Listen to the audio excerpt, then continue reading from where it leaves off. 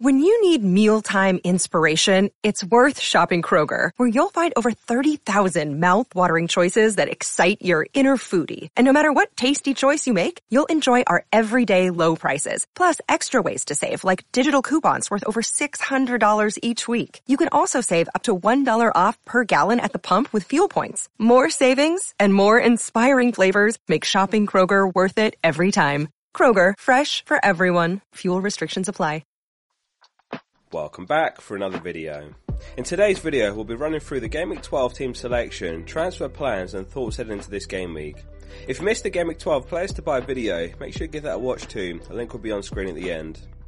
So we're presented by the toughest test of the season so far this game week, with Arsenal and City blanking, and then injuries to the likes of James and suspension for Maddison. This one's a real nightmare if you're missing a bunch of players like me.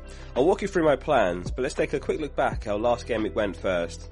It was 53 points all out, which brings us up to 670 points in total, just a point shy of breaking into the top 100k. But that said, 102k good position to currently be in. 8 consecutive green arrows in a row, the list will almost certainly come to an end in Gameweek 12 with a -4 or even -8 planned. James to die was a good move with an immediate clean sheet, and that's one less issue to deal with.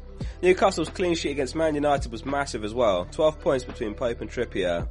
Tony was exceptional, scoring twice for a 12-pointer, and Mitrovic was straight back in the Fulham starting 11 after being a doubt. Lots of managers trolled by that one. A couple of disappointments, obviously Haaland's first blank of the season being the main one.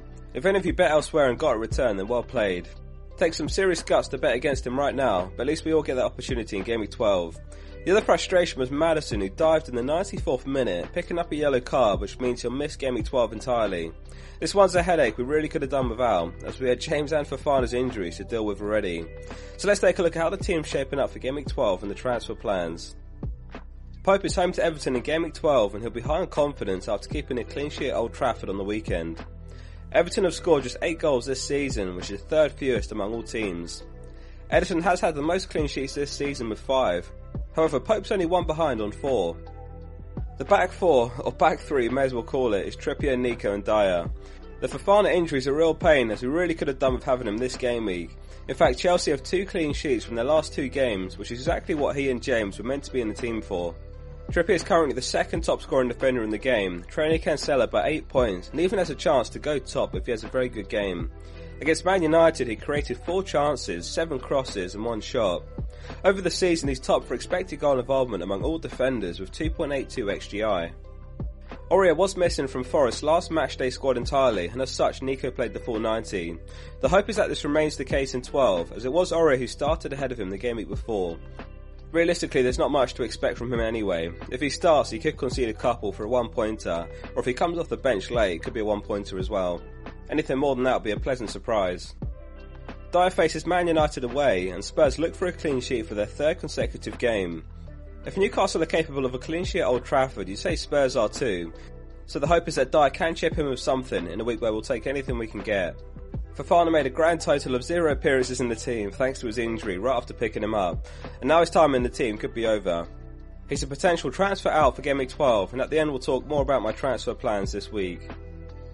So the midfield is just Zaha and Andreas currently. Maddison's done us absolutely no favours with that suspension. It's all part of the game though, but it really is remarkable to pick up 3 yellows in his last 3. Back in Gameweek 8 he was only on 2 yellows, and there was roughly a 1 in 250 chance of this happening. Zaha is home to Wolves in Gameweek 12. He actually scored in the home and away fixture against them last season, so the hope is that for this to continue. His 3.95 expected goal involvement this season is on par with Bowen, and actually better than Son and Maddison.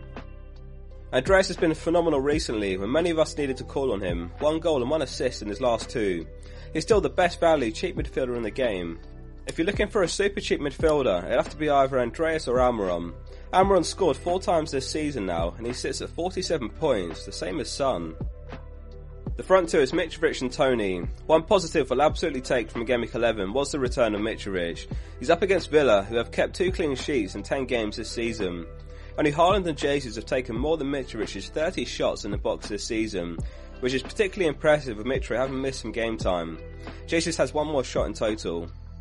Tony completes the 11, or I guess 8. He's playing home again, and this season only Haaland and Kane have more points among forwards. 10 attacking returns in 10 games, a seriously impressive output. Chelsea have started well under Potter though, with 2 wins and a draw, so it may be a tough game. But hopefully they're able to exploit the absentees at Chelsea, including James, Fofana, Kante and possibly Thiago Silva. We'll skip the bench because there isn't one this week. On to the transfer plans, and the plan is to roll the transfer. No, I'm just kidding. So if you've been following the team selection videos, the plan we set up many weeks ago was De Bruyne to Salah, and we're seeing that one through, and we will captain Salah. Due to Fofana and Maddison missing out, we're down to 9 men though, which is far from ideal. So there's a couple of additional transfers being considered. The first is Fofana to Dunk, and the second is Maddison to Trossard. This one's a tough call, as Fofana doesn't play in Gameweek 13, while Maddison does. However, Trossard has the higher upside this Gameweek home to Forest, while the realistic expectation with Dunk is just a clean sheet. So -8 to make all 3 moves is also being considered. If you're in a similar position, I believe the free hit's better saved. There's already 14 postponements which will become double game weeks later in the season, and there will be another bigger blank game week or 2, so it could mean the end of the streak of 8 consecutive green arrows, but injuries to Fofana and James plus Maddison's suspension has forced some team surgery. Thanks for watching today's video. There's another 1 or 2 to come before the deadline, so remember to subscribe if you're new here and hit like on the video to support the channel. I'll read all your comments, so leave one below. Always keen to hear your thinking. See you soon for the next one. Sports Social Podcast Network.